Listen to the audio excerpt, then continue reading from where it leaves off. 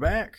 It's week 3. Episode 3, Design Mixtape. So for today's lineup, we got Titus talking about his new project, the New York Yankees MLB lineup, which I think is rigged because I can't win the game. I can't get past the first screen. And then we're going to answer questions that people asked on Twitter. And the last part, which is my favorite part, is what are you listening to today? I got some nice tracks for you guys. So before we get started, though, we need to do a checkup, and we need to make sure that we did the homework that we were supposed to do. We shall. Did you I do your homework? totally forgot what my homework was. Did you do it, though? What was it? You were supposed to watch the Can I Have This Dance video with Chance the Rapper and Francis the Lights. I must have been really busy. You 2 weeks ago. Do your homework. I talked to you about it like this afternoon. I said, I'm going to go do my homework real quick. I swear I did my homework, but... Okay, so you still have to do that. Like, you can't just get out of doing it. But for everyone that was really wondering, I did do my homework. What was the name of that? It was Can I Have This Dance? Chance the Rapper, Francis the Lights. I'm not going to let you do it right now. You can't interrupt the podcast to do your homework. I'm the student that goes into the class and teacher's like, did anybody do their homework? And I'm like pulling out my homework, doing it there. Like, while I'm grading all of the other homework. Oh, man. I did my homework, though. How did you like 106 & Park? So the link you sent me was the very last episode. And it was kind of weird because they were like, all right, and today's guest on 106 & Park is Aaliyah. And this is like a week before she dies. That wasn't the last episode. That was the link you sent me. It was like the official last episode of 106 & Park. Nah, that wasn't the last episode. Was that like an old episode? That was like... This was 2001. But that's when it was 106 & Park. Like, the whole branding was very 106 & Park. It was new. But once they got to, like, 2010, maybe 11, I feel like it just went away 2 or 3 years ago. So it's still been became around. More like MTV branding look versus that old school BET vibes. All right, so we both get a pass this week. You get to do your homework homework I'm watching later. this video you right now. You can't watch it and not listen to the music. And it seems very sad. It's Chance just standing in a room. Seems like, maybe a lower budget video. Oh, come on. You got to watch the whole thing. But, okay, so you can send me a new link. I think I know what I'm going to give you for homework this week. So we're going to have to double down. Okay. Work really hard. So, Twitter questions. Yep. I counted 4 different questions. 1 2-parter. So I guess really 5 questions. The first one is from Paul Snyder. I'd love to hear more about passion projects and where you find high-res images of athletes to use. That's a good question. I'll say passion projects. The only thing to be cautious about is not making them look like they're passion projects. So if you're going to do something for passion, make sure it's professional if you're going to put it into your portfolio. If not, somebody sent me a DM on Twitter asking about an internship, and the first thing I did was go to their portfolio, and it was like not professional looking work. Like, there's a type of work that I can tell is professional or not, especially work that doesn't have a lot of typography or composition. So just be careful about doing a passion project with no direction.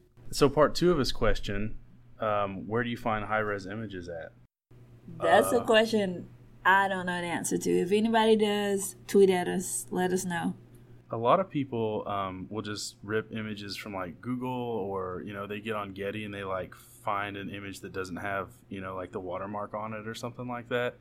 And I think for practice and stuff, that's probably okay, but there's a thin line between that because Getty's copyright laws, they're very, very stern on those things. Well, you should never use work like that you don't buy if you're getting paid, right? Like, yeah. If you're just goofing around trying to find like new ways to make photography look really cool, then that's one thing. But selling your work or using it as a portfolio piece without proper rights or accreditation, like, that's not very smart. That's a big no-no. So question 2 comes from Janisha. Janisha Watts. J. Watts. She is a editor on ESPNW, just so you guys know. Check her out on Twitter. I think she was mad at you for not telling her that you were doing a podcast. Janisha is a very particular friend of mine. She's a big supporter. She loves the arts, and she's really big on literature. She always keeps me informed, and I try to keep her informed on design. So let's hear her question. So she wanted to know, specifically for me, she said, share some of your favorite design concepts, which we had to get some clarity on this because design concepts, like it's so subjective, right? Like that could mean anything to anyone. So when I think of concept, I think of something that's not yet started, so more so like an idea and not like a design or a brand or a designer. So I was thinking her question was, what are your favorite design executions, which are finished designs, which is kind of like the barrier between designers and non-designers. Like the wording can sometimes be off. I think that as far as concepts go, like I'm a big fan of this website called things.co, and it's things.co, and that ranges from like the 50s to as recent as like this past year. But if you see stuff on that site, you understand immediately like how simple design can be. That's one of the things we've talked about before, like design solves problems. That's where this website kind of like lives, and this is totally my bag. I would say my favorite concepts or executions is Paula Scher is one of my favorite designers in her public theater, which I feel like everybody says is their favorite stuff, but I just love the simplicity of it. The big type is very funky. I feel like it's something Janisha would like a lot, being a New Yorker. So I would check that out. It's Paula, last name Sther. Check her out. She also had a really good episode on abstract. I have yet to watch that. You haven't seen it yet? You did see the one with Tinker Hatfield, right? I was at a period of time where I didn't want to watch anything related to design. Sometimes I get into a stink, so I refused to watch it. And now I'm out of it, but it became not so relevant. The Tinker Hatfield one is all about how he made the Air Jordans and stuff. You will love it. I will have to check it out. I'm excited for you to see it. All right, question number 3. This is from Ahmed Akili. He would like to hear our opinions on the importance of InDesign in a workplace focused so predominantly on digital content. That's a tough question because we work on digital content, and I can say that I never used InDesign for digital content, which some people might. I'm actually using Sketch right now, which is a big turn because I used to only use Adobe products, but I'm just using Sketch for digital projects. But I do use InDesign when working for our magazine. So you do a lot of magazine work from time to time. And yeah. That is exclusively InDesign, right? All InDesign. I think that for print stuff, it's really important to know what tools are available, and like InDesign is the print tool. What other tools are there? I mean, I use stuff that I'm not supposed to use, like Photoshop and Illustrator for pretty much anything. But InDesign is where it's at. I would be interested to know people that's using InDesign for digital things. It's important if you're going to do print at all to know what tools are available to you. So I would definitely recommend getting used to InDesign if you're going to work in that world at all. But as far as digital stuff goes, we just don't use it very much. Yeah. The 4th question that I have is from Jake Pablo. Last question. He said, how do you get in the business? I'm a senior in high school, about to go to college for design. What's the best way? I'm glad we're reaching the younger audience. I feel like a lot of our audience might be younger. That's a good question. Let me see. So you went to design school. I did. And you knew that you wanted to be a designer. I did. But I also have classmates who went to design school, knew they were going to be designers, and now are not currently working in design. And then you have a whole different story. Right. So part of me wants to say go to school, be a design major, follow that process. But another part of me wants to say that design changes. Everything I learned in school is only about 10% of what I actually do now. I took coding classes, but I didn't really do as much as I'm doing now. They didn't teach me Sketch at school. That's something I had to learn on my own. I wouldn't say not get a degree, but the way the YouTube works, the way the internet works, the way products changes, it's more so about when you go to school just having a foundation, knowing things about typography, composition. So it would be good to have a design degree. I also think it would be good to have a degree in business or other subjects that are related to it. Or the most important things if you want to get into the industry is learning the foundations of typography and composition, really knowing how to network, because you may know a lot, but if you don't know anybody, it's hard to get a job. And also interning, that for me is the most important thing of getting into the industry. I think that if you're going to go to design school, it's important to soak up those basics that we've talked about, like concept and typography and color theory, and even like some art history to understand kind of the background of your own influences. That kind of stuff is really cool, and I wish that I had that. But man, I think that you can learn so much online. The internet can do anything these days. If I could recommend anything, it would be to learn how to code.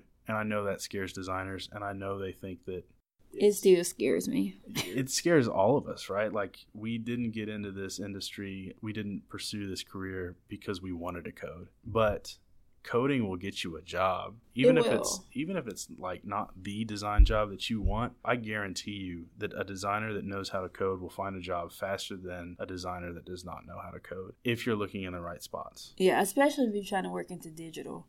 I think coding is something you need to know. And not just coding, I would just say know as much as you can. I feel like I'm a jack of all trades, so I can kind of roll with the punches. So if I need to learn how to code, I can do that. If I need to learn animation or After Effects, I would say a designer really needs to know After Effects, especially if they're trying to work in social or digital or even working on a website. Whenever I'm trying to get a developer to animate something, I have to animate it in After Effects to show him what I'm talking about.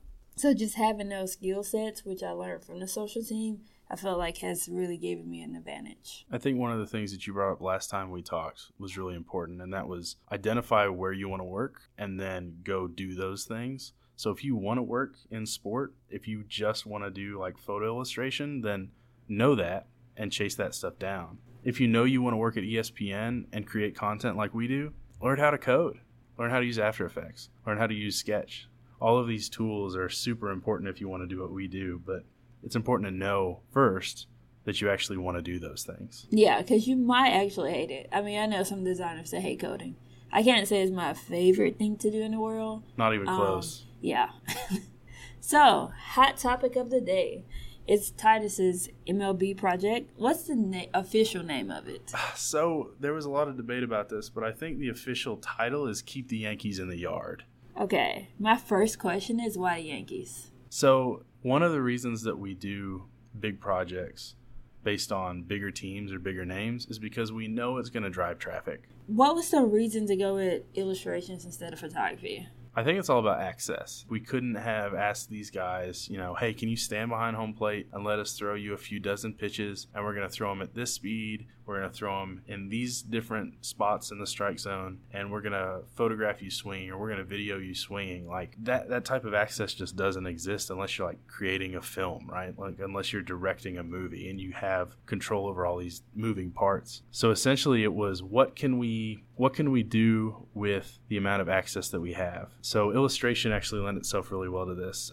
Matthew Hollister was our illustrator, and he did an awesome job. I've been trying to work with him for a long time, and this was just one of those perfect scenarios where I knew he could perfectly illustrate the players, get their likenesses right, but also I knew he had great experience with sport illustration, putting bodies in specific positions, making it look like these guys are actually swinging the bat. And I had a really good idea of what it would look like, and it was exactly what he presented. So illustration just lent itself really well to the project, and it kind of gave it that cool video game feel in a lot of ways that I don't think we would have gotten with video or with photography. Cool.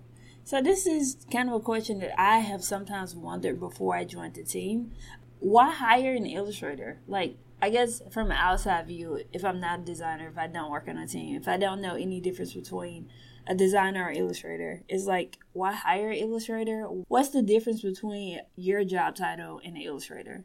What can you do that they can't do, and what can they do that you can't do? There's a veil around what we do, and no one to lift that veil, right? People just kind of assume like, oh, we're designers, so we're the ones who are going to be like illustrating and doing all of the work that we're hiring out. Like, why would you even hire that out? If it was up to me, if I had the time, I would have illustrated it. When I first joined the team, I remember being so surprised at how few illustration assignments I could get. It was always, go hire this other person to do the job. And I would think, why? Like, I could do that. I want to do that. And the problem is we just don't have the time. Matt worked on that stuff for a couple of different months while I was managing it and making sure that the code was being created and that the text was coming in on time and that the process was moving forward. Like, I was a project manager. I was an art director, and that's a totally different position than illustrator.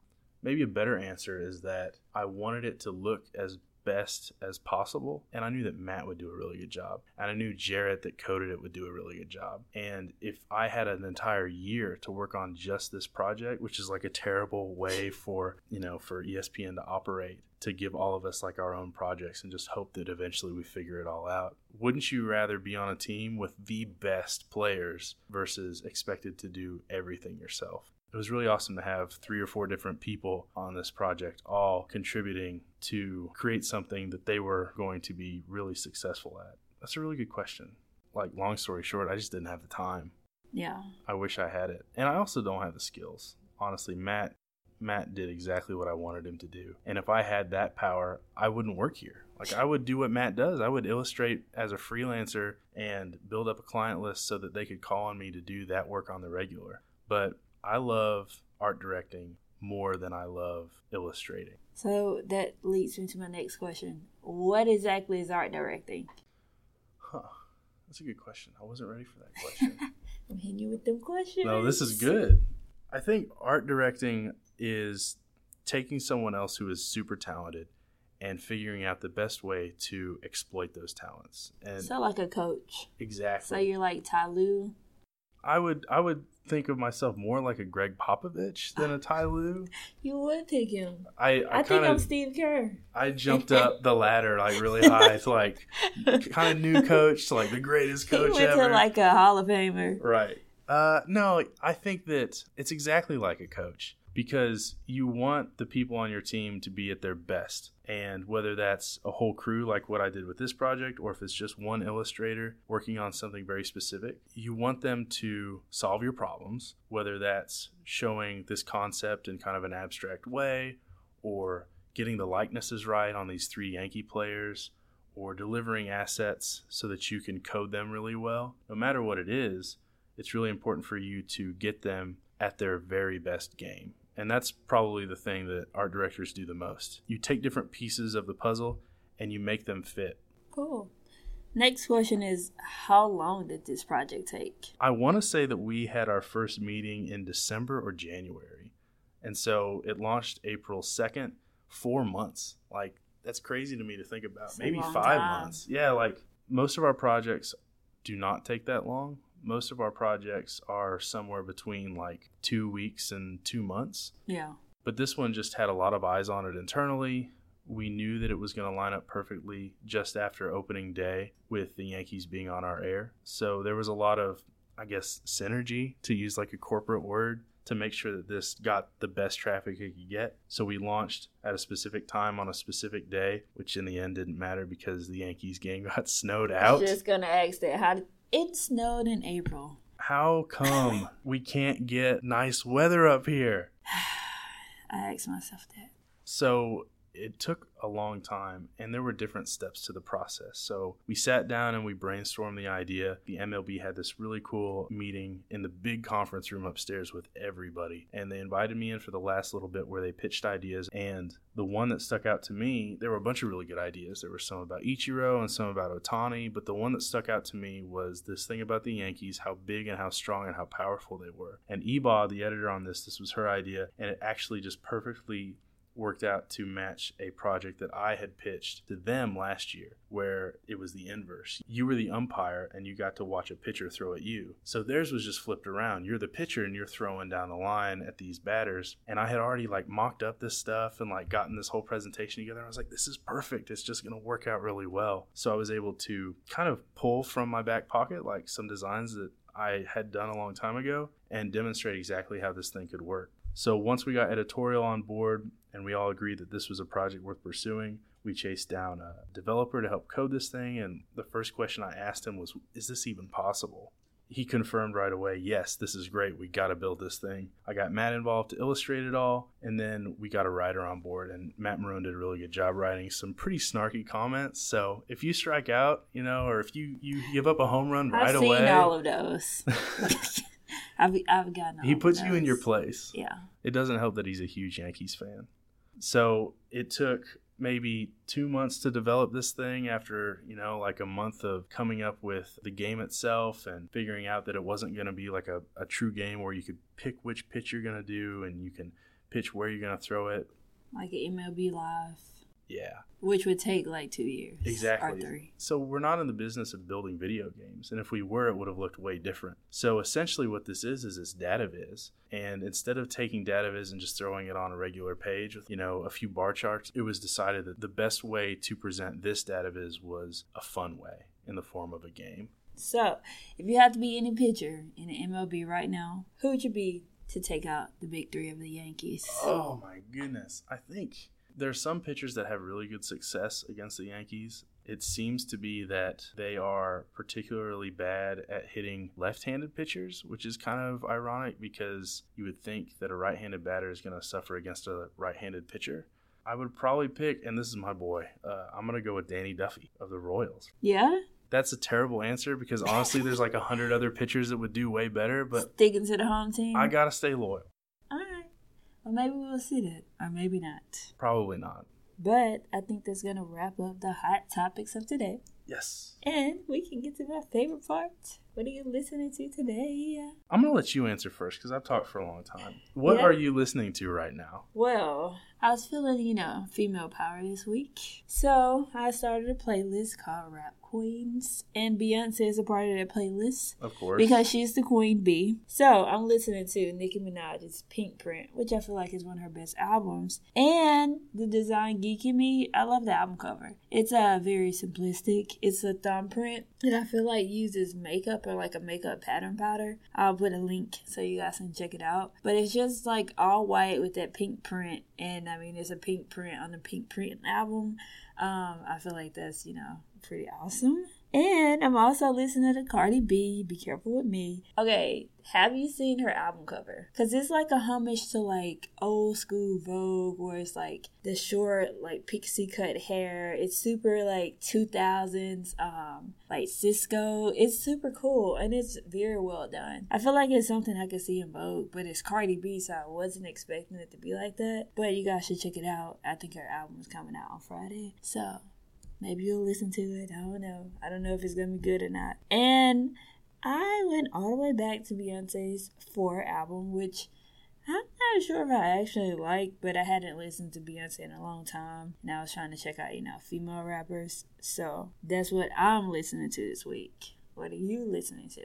So I need to work on my presentation because you have like a playlist and you know exactly why you're doing this. And I listen to like the same music over and over again. Every once in a while I feel a little wild and I'll turn on like new music on Spotify, What old music are you listening to? I'm all for the oldies, So I've got a couple of new tracks this week and one of them is from Churches, Never Say Die. That new single is pretty good.